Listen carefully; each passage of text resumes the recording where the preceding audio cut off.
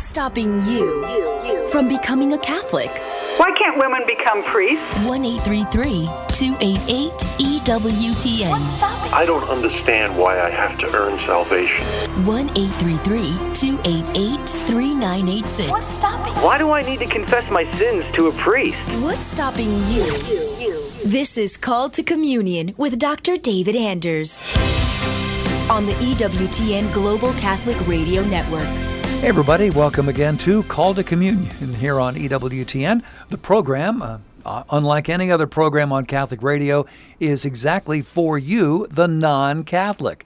Maybe you were a Catholic years ago, fell away from your faith for whatever reason. Maybe you have never been a Catholic, but you still have some questions about the Catholic faith. We are here to answer those questions today. My personal recommendation, call early because the phones tend to heat up quite a bit early on Fridays. So call now, 833-288-EWTN if you have a question about the Catholic faith, 833-288-3986.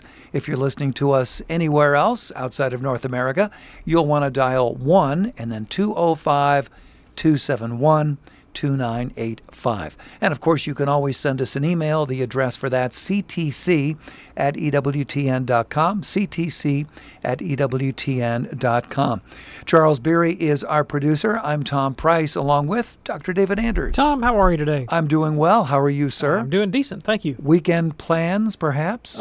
Just hang out with the family, do housework, do yard work, typical stuff. For me, it's going to be weed whacking. It's got to be done. It's got to be done. Whack away. Yeah, that's me. We have an interesting email to lead off today from Whit. Whit says, Dear Dr. Anders, I'm writing to ask the Church's stance on demons in the Church. Do demons try to prevent souls from attending church? And if so, what can be done about it? Also, I have heard you say time and again that it's the prayers of the righteous which are efficacious. So is the devil after the religious poor of no deed, and could God allow this? Thanks, Whit. Yeah, thanks. Let me qualify something about the prayers of the righteous. So St. James says that the prayer of a righteous man availeth much. Yeah. It's very powerful.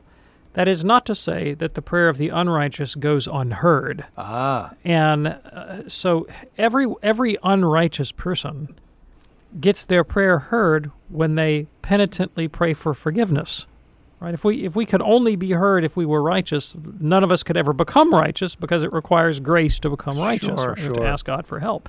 It's just that the more righteous you are, obviously, the more your will comes into alignment with the will of God. And the way to get what you want in prayer is to ask what God wants to give you.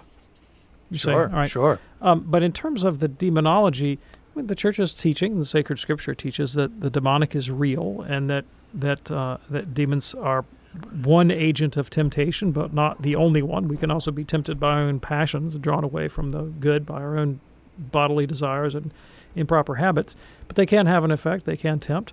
Aversion to the sacred is one manifestation of demonic activity. But I certainly wouldn't want to suggest that every time someone is averse to going to Mass, that there's a demonic presence involved. I mean, there could be, people have all kinds of reasons for not wanting to go to Mass. Sure. Maybe they're sick. Maybe a priest who abused them they find out going to be the celebrant that day, and they would rather not undergo that kind of double torture. Maybe, maybe someone was unkind to them last week. Maybe they'd rather watch the football game, right? That would be wrong, of course. That'd be a temptation. But it wouldn't necessarily be of demonic origin. But you do, in like extreme cases of demonic possession, sort of grotesque aversion to the sacred is one of the symptoms. Appreciate that, Whit. Thank you so much for your email. Here's one now from Antoinetta. She says, I have a question regarding the validity of female Eucharistic ministers in distributing the consecrated host, that is, Jesus, to the congregation. I've always believed that only the ordained were permitted to hold Jesus in their hands. So what is the official Catholic position on this? Thank you, Antoinetta. Yeah, thanks. I appreciate the question. Well, a safe rule of thumb is that if the Church permits it, it's okay. Right? Yeah. That's a safe rule of thumb. Yeah. And since the Church permits it, it's okay. All right, this is something the Holy See knows about. This is something the bishops know about. It's not going on in the dark. It's not being hidden from the hierarchs. It's actually with their express permission that women can distribute Holy Communion and Sacred Mass and Holy Mass. And your position about only the priest or the ordained person is allowed to hold the Blessed Sacrament, that's not correct. That would be a kind of superstition. Laity can hold the Blessed Sacrament. They can distribute it if they have the proper faculties to do so, if they've been appointed by the priest to distribute Holy Communion, and or maybe be an extraordinary minister of Holy Communion where they take it outside the parish and give it to the sick. And for that matter, reception of communion on the hand is an ancient practice in the Catholic tradition, and we find written document evidence of that by the likes of Cyril of Jerusalem, who gives instructions on the proper way to receive communion in your hand, going back to the 4th century. So, that's incorrect. Appreciate that. Antoinetta, thank you so much for your email. This one quickly from Amy. Dr. Anders, when we pray at Mass and say, Lord, I am not worthy that you should enter under my roof, but only say the word, and my soul shall be healed, doesn't this change wording that's in the Holy Bible? And if so, isn't changing words found in the Holy Bible an error? Yeah, I appreciate the question. So it's not meant to be a direct quotation of sacred Scripture. Okay. It is a paraphrase. It's a prayer that alludes to the language of Scripture, and that is a perfectly acceptable thing to do. And, it would be disingenuous if I stood up and I said, well, it says in the Gospel of Mark that, and then I deliberately twist the passage to my own ideological ends. I mean, that would be illegitimate. Yeah. But the work of translation, when you take a text from one language into another, always involves a certain measure of interpretation and sort of trying to find the right idiom in which to express it in a different culture. And so those kinds of changes in language are very normal when quoting Scripture or any other kind of text. And look, the Bible is the Word of God, and we venerate it.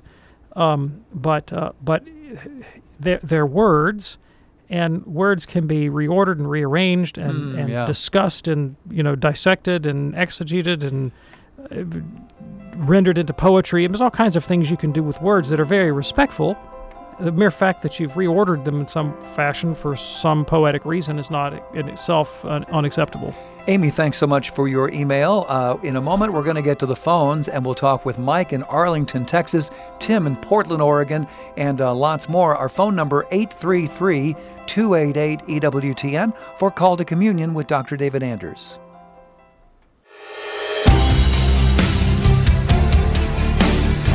It's Call to Communion on this Friday afternoon with Dr. David Anders, here to answer your questions at 833-288-EWTN.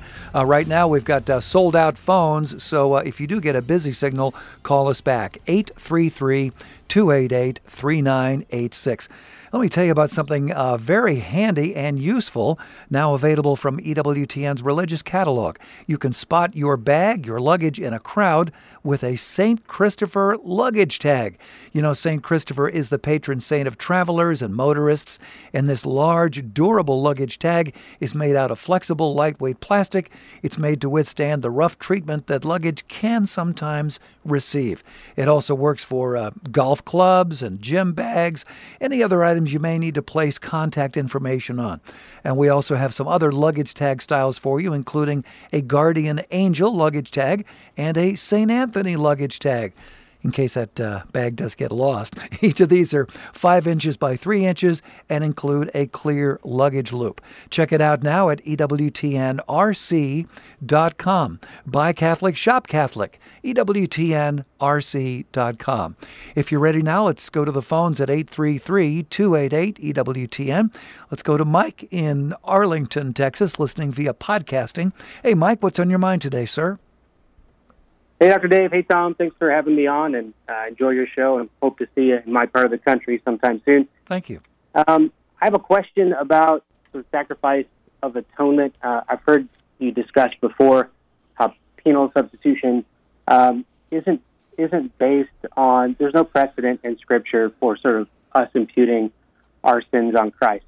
And you referred to like Leviticus 16. for the sacrifice of atonement. That's sort of the model of what Christ's sacrifice was. So I'm reading that, and I do see that there's this other goat. There's a goat that's sacrificed, but then there's this other scapegoat, and they put their hands on the goat, and then there is some sort of imputing their sins on this goat. Now, I know he doesn't then send righteousness back their way, but there is some sort of imputation there, and I wanted you to discuss that, the scapegoat, and is that a type for our salvation or whatever happens there on the cross? Yeah, so, thanks for your time. Yeah, thank you. Thank you very much. Thank you so much. I appreciate the question. So, no place in the New Testament is Christ ever referred to as a scapegoat. The scapegoat is never referenced as a type of Christ or an allegory for Christ. And that's just not the metaphor that's used. I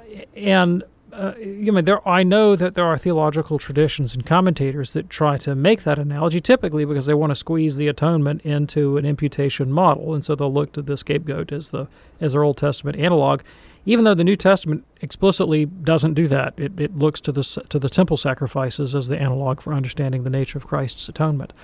What was going on with the scapegoat is an entirely different question.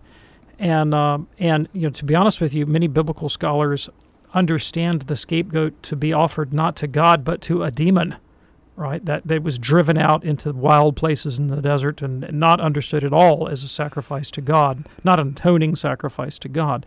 I'm now going to go way out of my depth here because I don't know what I'm talking about. I'm just telling you that up front because I'm not a Old Testament biblical scholar and I'm certainly not an expert in this.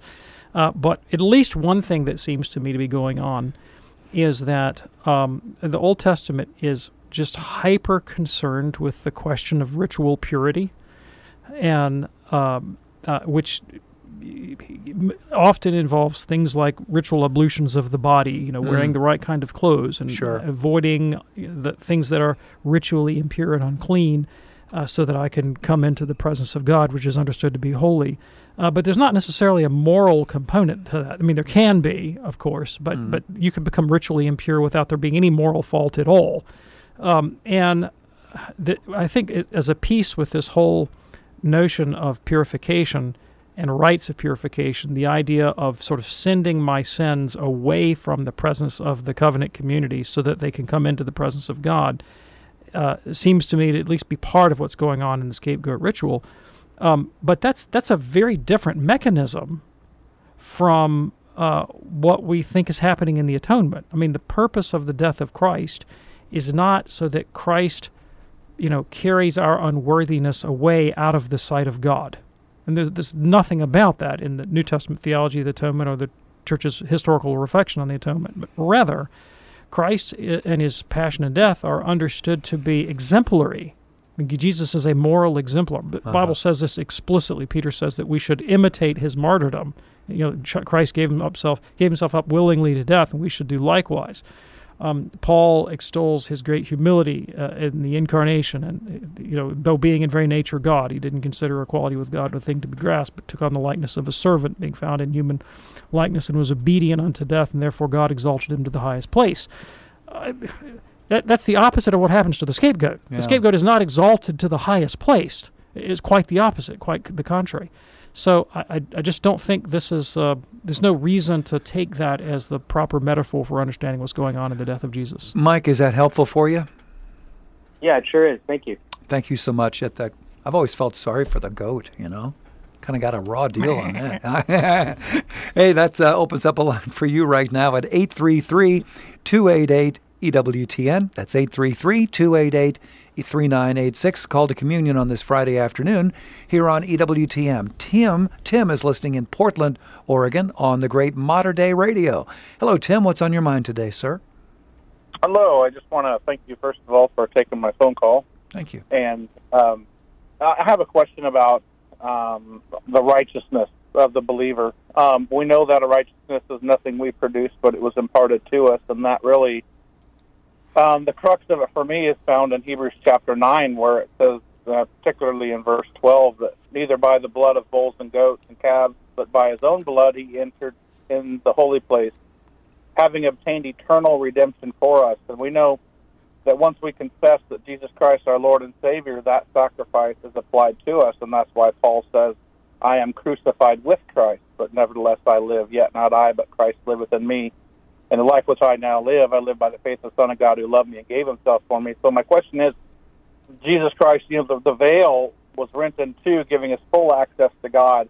And our approach to God is not because of our righteousness, but that which has been given to us through Christ presenting his blood on our behalf, and God accepted that.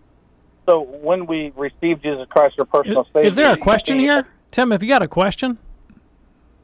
Yes, sir. So my question is, so when I see that, I ask and wonder why it's necessary to go before another man, another Sure, sinner. absolutely. I can speak to that. I really appreciate the question, and thanks for all the biblical citations. Being Catholic, I venerate sacred scripture and am deeply familiar with those, but Catholics understand them in a very different way.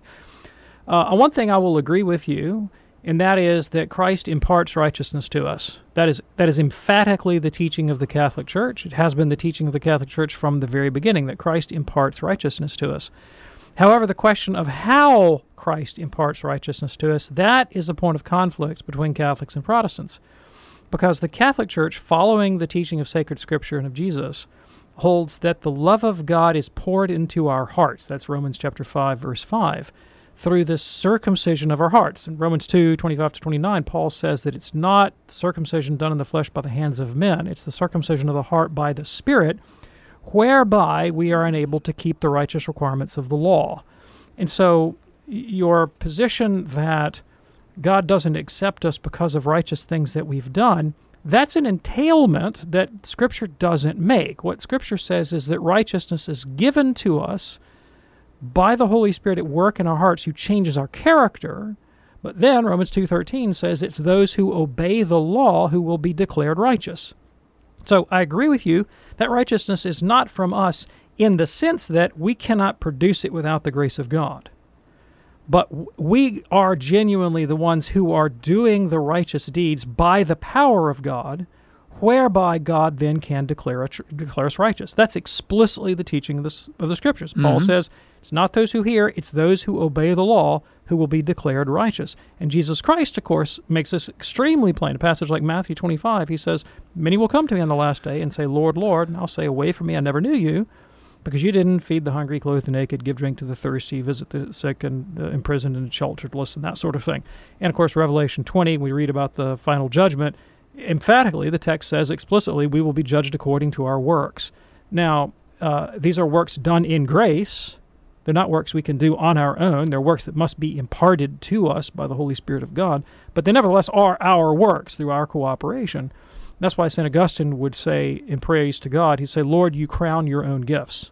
You give us the ability to do good, and then you reward us for the good that you worked within us. So it is imparted to us, but it's imparted by infusing Christ's righteousness to us, not by imputing just some legal standing without an actual transformation of character.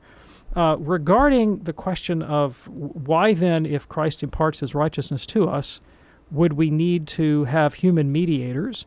Well, so basically because he imparts his righteousness to us through human mediators, not through the Levitical priesthood of the Old Testament, which you rightly note has been destroyed, and the tearing of the temple veil is a powerful symbol for the destruction of the Levitical priestly order, which touched the body and not the heart, at least not by the power of the Holy Spirit. But I'm going to point you to a text in sacred scripture that Christ gave some to be apostles, some prophets, some evangelists, some pastors and teachers, to equip the saints for the work of ministry, to build up the body of Christ, until we all come to unity in the faith and the knowledge of the Son of God, so that we can come to the full stature of Christ. The implication being that there is a growing up into the person of Jesus that requires mediation, that requires the helps of the Christian ministry instituted by Christ. Just because I believe and receive this gift of grace doesn't mean that from faith and baptism alone that I come to the full measure of the stature of Christ. That's why Paul can pray in Ephesians chapter 1. He says, I pray that the eyes of your heart may be enlightened, that you might know the hope to which he's called you, the riches of his glorious inheritance of his holy people, and then his incomparably great power for those of us who believe. Right? Why would Paul need to pray for the enlightening of the eyes, the opening of the heart of those who had faith and grace? if there wasn't a deepening of the Christian experience that could take place through the mediation of Paul's prayers. Yeah. Right? I mean, his prayer was not ineffective. It was not odious for Paul to pray for his disciples to grow in grace and holiness and wisdom and knowledge.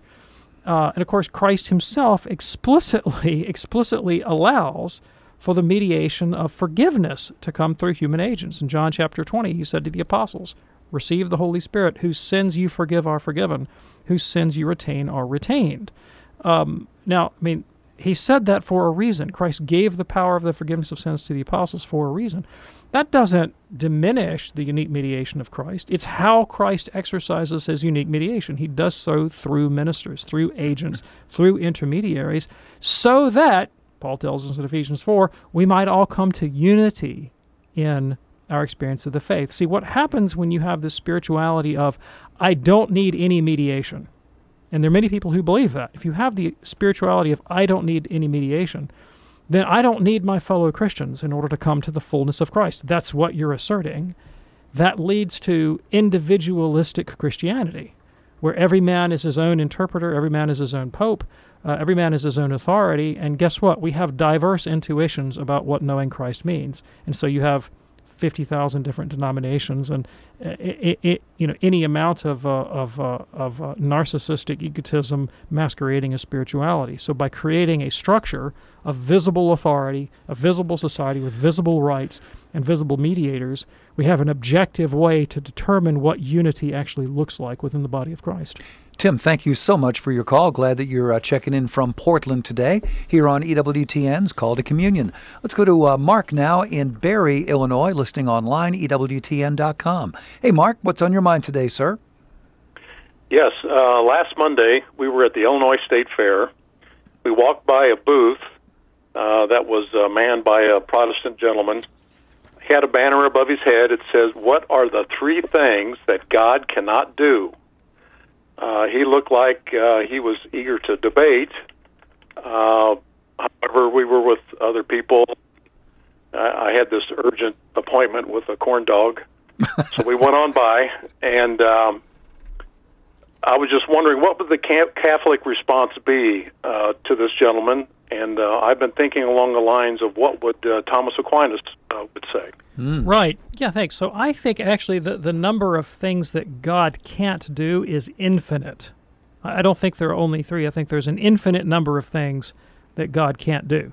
And you could just stick to geometrical paradoxes for one. I mean, God can't make a square circle that's all in one plane, right? You know, God couldn't make a square, a hexagon. I mean, he could make a hexagon.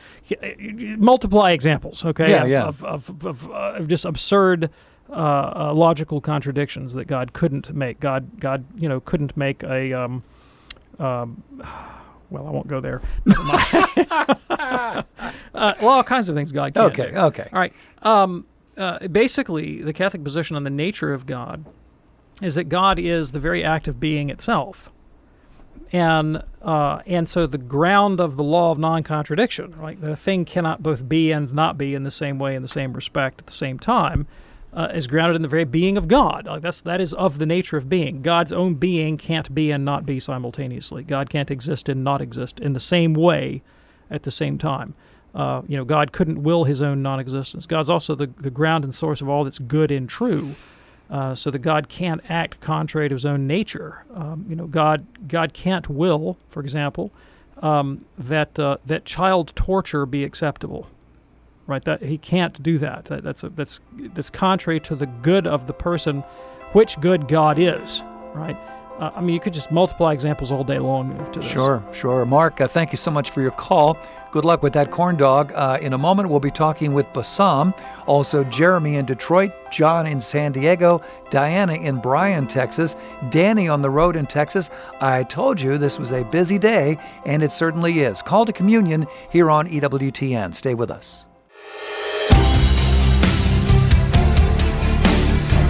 It's Call to Communion with Dr. David Anders on this busy Friday afternoon. Our phone number 833-288-EWTN. That's 833-288-13 3986. Hey, congratulations going out to 2 more members of our EWTN radio family. New Hampshire Catholic Community Radio, that's in Concord, New Hampshire, beautiful part of our country, celebrating their 8th year with us. How about that? Also, Faith Up Radio in Kailua Kona, Hawaii, marking 6 years with EWTN. Congratulations to Mike Bellino at WICX and Kathy Warren at KFIP from all of us here at EWTN. Back to the phones. Here is Bassam in Orchard Lake Village, Michigan, listening on the great Ave Maria radio. Hey, Bassam, what's on your mind today, sir? Hello. Thank you so much for taking my call. Today's reading, there's 3 lines at the end that Jesus explains to why someone is not able to get married. I just needed if you can shed some light to all these 3. One of which it says some are incapable of marriage because they were born so. And the other one is they were made so by others, and then they have renounced marriage for the sake of the kingdom of heaven. Those 3 lines, how does that apply to someone? I mean, who would that be, for instance? Yeah, sure, thanks. I appreciate the question. So some people are, for example, a eunuch. A eunuch cannot validly contract a marriage because a eunuch cannot consummate a marriage. A eunuch cannot enter into the kind of relationship that would be naturally fulfilled in the bearing of children, and that would be, a valid impediment to achieving, real marital union, which is for the sake of raising a family.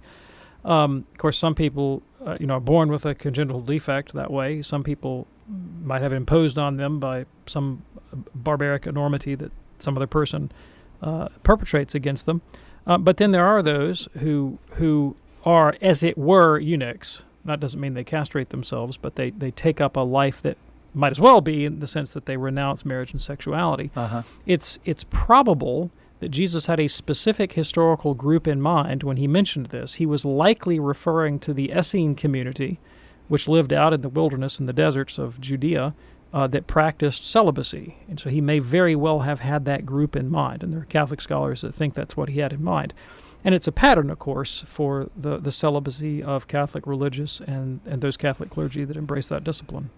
There you go. Bassam, thank you so much for your call today. Jeremy is in Detroit, listening on the EWTN app, a free download. Hey there, Jeremy. What's on your mind today, sir? Why do we say believe in God the Father, and why do we say we believe in one holy Catholic Apostolic Church? We don't say something like we believe 2 + 2 = 4. We say we know that 2 + 2 is 4. Yes. So you broke up a little on me there, so I'm going to restate the question for the sake of the audience that may not have heard it. Jeremy wants to know, why do we say in the Creed, why do we say we believe as opposed to we know? And it is because we believe and we do not know. There's a difference between knowing and believing. And we can quibble about the proper definition of knowledge, but something about knowledge is typically, I have it by direct empirical experience or by some sort of logical inference. I mean, that's how I know things. Belief is not like that. Belief is something that I hold. I align my life with it. I put trust in something, but it's based on testimony. It's not based on immediate empirical knowledge or some kind of logical inference. So an analogy would be, if my wife tells me, I'm going to go pick up the kids from school this afternoon, you don't have to. You can stay at the office or whatnot. I don't know that in the way in which I know that 2 + 2 = 4, or the way in which I know what I had for breakfast, but I can rely on that because my wife is trustworthy. That's faith. That reliance on trustworthy witness is what we call faith. And there are things about the Catholic faith that we know, and there are things about God that we know, but there's a great deal that we have to take on reliable testimony, and that's what we call faith. Appreciate your call, Jeremy. Thank you so much for it. It's Call to Communion here on EWTN. John is in San Diego, listening on Sirius XM, Channel 130. Hey, John, what's on your mind today, sir? Hello, Dr. Anders. I have a question regarding the Protestant belief of the baptism versus personal conversion. Yes. So, question is, if the Protestant came up and told me that we are saved by personal conversion, not by baptism. Can you explain this? Yeah, absolutely. I really appreciate the question. So first of all, it is a false dichotomy. It's a false dichotomy. So we can be saved by baptism and personal conversion. They don't work at cross purposes to one another. And the grace of baptism in a person's life can effect personal conversion. But of course, there's also the case of the soul who is baptized, say, as an infant, nurtured in the faith, and is never conscious of a time that they weren't deliberately following the Christian faith and the example of Christ and striving after the virtues and obedience to parents and all of the rest of it. And it would be probably inappropriate or to describe such a soul as being in need of conversion, because their whole life has been characterized by a conversion away from their own egotism and towards the path of God. And typically when people talk about conversion, they're really thinking about more of a kind of psychological crisis moment where someone changes paths. And there are definitely souls about whom we really wouldn't say that, and yet they're deeply Christian and spiritual people. But conversion can work together with faith and baptism. Look at somebody like St. Francis of Assisi, who is both a very self-conscious Catholic, and then at a stage of his life entered into a much deeper experience of Catholic life that would definitely be characterized as conversion. Now, as to where this Protestant idea comes from, I really think it's supremely ironic. I really do, because early Protestant theologians all affirmed the Catholic doctrine that faith begins in baptism. I mean, Luther clearly believed that. John Calvin clearly believed that. The Anglican tradition clearly believes that. Baptism is the rite of initiation into the Christian faith. And why do we think that? Well, Catholics and those Protestants think this because that's what Scripture tells us. I mean, St. Peter said, "Repent and be baptized for the remission of your sins, and you'll receive the gift of the Holy Spirit, and the promise is for you and for your children." And Paul says if we die with Christ in baptism, are raised again with him to new life, he says in Galatians 3 that all who have been baptized have clothed themselves with Christ. And Peter tells us in 1 Peter 3 that baptism saves us. So it's emphatically baptism that initiates us into the Christian life. And early Protestants believe that. Right? But Calvin, who's one Protestant theologian, put a wrinkle in there. Calvin believed that once a person was genuinely regenerate by the Holy Spirit, once the power of the Spirit was at work in their life to save them, that such a person would necessarily persevere to the end, that he would necessarily be saved. And but he had an empirical problem, namely that there were obviously baptized people who shipwrecked their faith and walked away from the Christian life and became apostates or deeply immoral people. And so the way he coped with that was to suggest that baptism saves, but it only saves the elect. It only saves those whom God has already foreordained to be saved by baptism.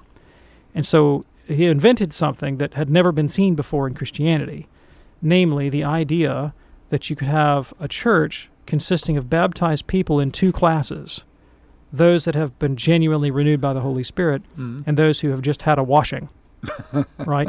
And it became very important for Calvin and his heirs, especially the Puritans, to be able to determine which of those two groups you were in. And so that this emphasis in Protestantism on knowing for sure that you're saved, it comes out of this tradition, right? And Puritanism was all about trying to come up with tests to determine, how do I know if I'm one of those people in whom baptism has had this effect? Now, what eventually came of that separation, of these two groups of baptized people, was the idea that baptism itself does nothing, and that all that really matters. See, one of the marks of this election that Calvinists and Puritans looked for was conversion. So if somebody was converted, then that would be evidence that they were one of the elect. Well, eventually what happened is it just degraded. The spirituality degraded to the point where conversion became the whole thing. And they just dismissed with the importance of the sacrament altogether. That wasn't the way it started, but that's where it ended up. This separation of well, you see the point. Yes. And the Catholic position has always been that everybody's regenerated in baptism, but the regenerate can fall away. So this Calvinist idea that everybody who has the Spirit of God will necessarily persevere is just false. And so the sum total of the regenerate is not coextensive with the sum total of the elect, the way Calvin held. And we do appreciate that. John, we hope that's helpful for you. Thank you so much for checking in from San Diego. Call to Communion here on EWTN. Be sure to join us for Register Radio. That is coming up Saturday afternoon, 4 p.m. Eastern. Matthew Bunson and Jeanette DeMello will be covering some recent Catholic news, including the Catholic Church that was spared in the Maui fire. You may have heard about that. Also, that court ruling reinstating limits on abortion pills, and Ohio pro-lifers gearing up for a very aggressive abortion ballot measure, and that'll be in November. All that coming up tomorrow afternoon, 4 p.m. Eastern. Register Radio, one of the great programs we have for you every weekend here on EWTN. Danny is on the road somewhere in Texas, listening on Sirius XM Channel 130. Hey, Danny, what's on your mind today, sir? Hello, I'm calling from a hotel room in Texas. I actually live in Florida, and a few months ago I made my decision to convert to Catholicism. My dad had done it 20 years ago, and now I feel like it's my time. I've been to Mass probably 3 or 4 times in the past 3 months when I'm in town at my local church, and they're asking me to start the catechism classes in September weekly on Thursdays, which I'm unable to do with the economy and driving the truck the way I do. And I was wondering, I have a lot of questions, but I guess my question is how can I move forward in my conversion when I'm on the road and I'm not able to physically commit to the catechism classes there at our church? I'm so glad to hear from you, and you are not the first truck driver to call me with this question. In fact, we've heard this question a lot, and I will tell you what I've told other people who drive a truck for a living when they want to become Catholic, and that is you need to tell the clergyman at your parish about your professional situation, your intent to become Catholic, the impossibility of attending RCIA at any point in the foreseeable future because your job keeps you on the road for so many days a week, and request that he appoint either himself or a deacon or an RCIA director of some agent that he can deputize to catechize you privately at a schedule that would work with your profession, with your work. And I have seen that more than once. And I can think about 5 years ago or maybe 6 years ago, we had a fellow exactly in your situation, and he called the show, said, "I want to become Catholic." I said, "Go find a deacon." Yeah. Right, who can work with you. And he called back a few weeks later and said, "I got me my deacon." And then Easter rolls around, and he called back again to say, "Just want to let you know I made it into the church." Now, I'll also tell you, remember the parable of the widow and the unjust judge? And the widow asks, and the judge doesn't want to hear from her, and she keeps banging on the door, and eventually he gives in. Sometimes Catholic ministry can be like that, right? So if first you don't succeed, try again. And if you approach the priest and he says, no, you got to go to RCIA, my recommendation is, try another clergyman, like poke around the diocese, look at another parish. You will find someone who's willing to do this for you. It might take asking more than once, but you will get there. By the way, Danny, I know that you're listening on Sirius XM, and we're delighted to partner with them and have been doing so for something like almost 25 years now, which is fantastic. You may also want to grab the EWTN app for your smartphone, and you can listen to a lot of our podcast programs. You can listen to news and learn a whole lot about the Catholic faith that way as well. Good luck to you, Danny. Danny, hope it works out very well. Here's Diana in Bryan, Texas, and Diana is listening, let's see here, on Guadalupe Radio. Diana, what's on your mind today? Yes, I have a grandson that is 12 years old that prayed really hard for something and didn't get it and decided that God's not real. So he's going to be an atheist, and he doesn't go to communion. He doesn't listen in church or in religion class. And I just wonder if you had any advice. Yeah, thanks. So I don't believe in the God that he rejected. And the Catholic Church does not believe in the God that he rejected. So he seems to have had a conception of God as someone who exists, among other things, to give me what I want when I ask for it. That's not who God is. Never has been the Church's position. It's worth pointing out that Jesus Christ, the Son of God, did not get what he asked for in prayer. Lord, take this cup from me, but not my will, but thine be done. Yeah. And the ultimate value and purpose of prayer is not that my will be done. It is that my will come to be aligned with God's will. Yes. So let's, this is a bit difficult for 12-year-olds, but your 12-year-old's grandson has a conception. Every 12-year-old knows this. They all have a conception of fairness. That's not fair. You can't do that. That's not fair. Everyone has a conception of fairness, right? And presumably, I think they could be persuaded that since they want to hold the world to the standard of fairness, they would like their own lives to uphold that standard of fairness. I'd like to become the kind of person who could uphold the standard of fairness and be fair in my dealings with others, and so on and so forth with the other virtues. But what do I find in myself? I find that my habits, my inclinations, my passions are at war with the good that my reason and my soul know to be true. Things like the standard of fairness, for example, which every 12-year-old recognizes. And so I find it difficult to do the good that I know to be good. That's what Paul talks about in Romans 7. And the primary purpose of prayer is to meditate on the example of Christ and his teaching and to absorb his personality so that I can be gradually transformed into the kind of person who can follow my own advice, who can do the reasonable good that even an atheist can know to be true. And that's the Catholic faith is structured in that way, from the ground up. How do I become a different kind of human being so that I can live a virtuous, true, good life? And that's the ultimate point of prayer. And if God gave me whatever I asked for, however emphatically I asked, when I asked, it would have the opposite effect.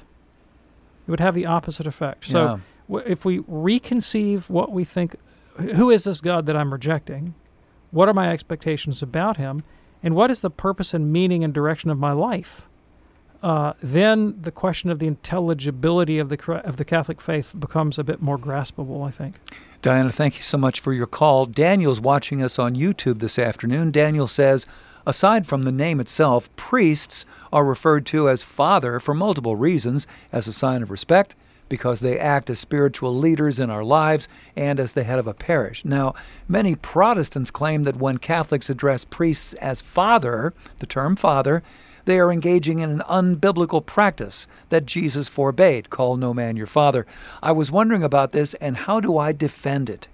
Yeah, thank you. I really appreciate the question. So if it's unbiblical to refer to anyone as father, then why do the saints do exactly that? Why does Paul say to Timothy, you're my son, and to the Corinthians, I have become your father? Why does Elisha the prophet say to Elijah, my father, the chariots and horsemen of Israel?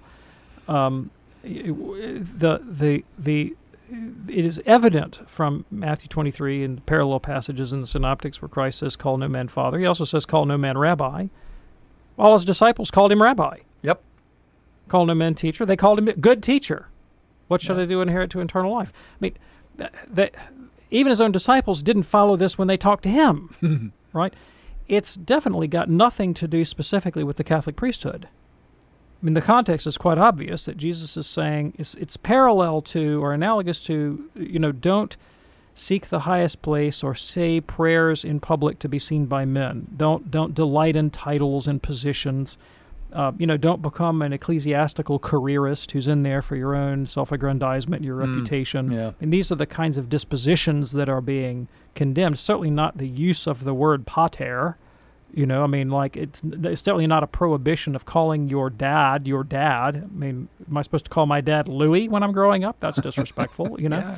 That's not in view. And no more so is the priesthood itself in view. And the fact that other evidences in Scripture positively contradict this ruling, and we see religious authority figures referring to themselves and others as father or using this kind of paternal imagery, shows the way we should take Christ's command. Do appreciate that. Daniel, thank you so much for watching us this afternoon on YouTube. Here's an email from Carol.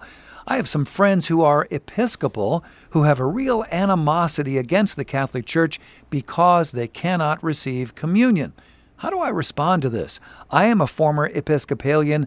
I agree with the Catholic Church, but their hostility sometimes overwhelms me. Any advice? That's from Carol. Yeah, so here's what I think is going on when Protestants have a real beef with Catholics for the Church saying you can't receive communion in the Catholic Church. Because, see, in the Protestant Church, or many Protestant churches, the idea is I belong to the Church when I say so, and the Church is what I say it is. And so it's very common among many Protestants to believe that beyond my denomination, there is some kind of invisible spiritual unity that unites all sincere believers around the world, and that knowledge that I'm one of those people means that I'm part of the Church, conceived invisibly and in that abstract way. And they're willing to let Catholics into that club.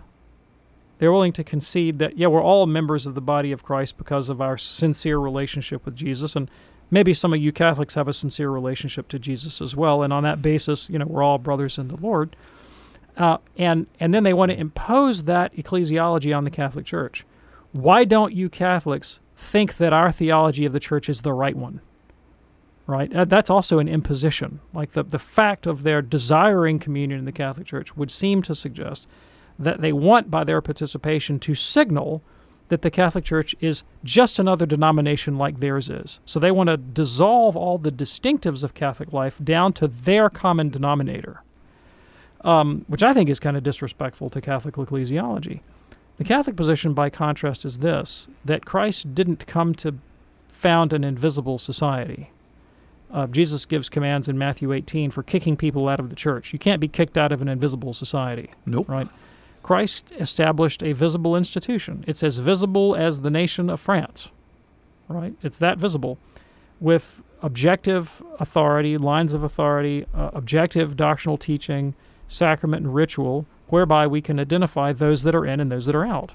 Now, to be out of the Catholic Church does not mean that you're damned. And in fact, the Church explicitly teaches that outside the formal boundaries of Catholicism, there are elements of truth and sanctification. So Protestants, yes, they can be saved, but they do so with an only imperfect union with the Church that Christ founded. And the sacrament of Holy Communion is, among other things, the sacrament of the Church's unity. It's by our common participation in the Eucharist that we acknowledge that this body, this Catholic Church, is the Church that Christ founded. And we are expressly told by Christ and the apostles that we're to have unity in the faith in what we believe and how we act. And disunity is a disqualifier. I mean, specifically, Paul teaches when you have this disunity in the body, you cannot go to communion because you're bearing witness against yourselves. It's a kind of performative contradiction. And so if someone rejects the teaching of the Catholic Church and yet insists on receiving communion in the Catholic Church, it is as if they're saying with their actions, I believe the Catholic faith, but in their heart they deny it. Or worse, that they're saying, I reject the Catholic faith, but I insist that the Catholic Church concede my view of what the Church is, right? Which is why a kind of arrogance, I think, and that's why this animus about it. Why won't you accept my view of the Church, you Catholics, you? Right? Yeah. We're not judging. That's another thing I really want to make straight. We're not judging non-Catholics. We're not saying you're bad people, you're going to hell. In fact, St. Paul tells us explicitly, Catholics are not to judge people outside the Church. That we're only to judge those within. And we do that. We do judge people inside the Church. And where do we judge them? We judge them in holy confession. When you go to confession, you literally put yourself at the judgment of the priest. Yeah. And because the priest can judge you, he can admit you to Holy Communion as someone who's made your peace with God and is worthy to go. Specifically, precisely because the non-Catholic does not submit to the judgment of the Church, is not judged by the Church. The judge cannot pass a verdict about them one way or another, and therefore cannot safely admit them to Holy Communion. It's really tough for some folks to figure this out, but they don't understand. It's because they presume a very different understanding of what the Church is, and they just think that everyone should go along with that presumption. Well, but you also nailed it when you said just another denomination. That's exactly it. They want to reduce Catholicism to just another denomination. And it isn't. And it's not. All right. Appreciate that. And thank you, Carol, for your email. And I want to thank you, Dr. David Anders, and hope you Thanks, have Tom. a wonderful weekend. You too. Appreciate that. Don't forget, we do this program Monday through Friday here on EWTN Radio. We bring you our live broadcast at 2 p.m. Eastern with an encore of that same show at 11 p.m. Eastern, 8 p.m. on the West Coast. You can check out the podcast. Charles will have that posted for you in the next hour or so. It takes a while for these things to upload, but it should be there very soon at EWTN.com/radio. Look for the podcast button, EWTN.com/radio. On behalf of our fantastic team here, I'm Tom Price along with Dr. David Anders. Hope you have a wonderful weekend yourselves. See you next time here on EWTN's Call to Communion. God bless.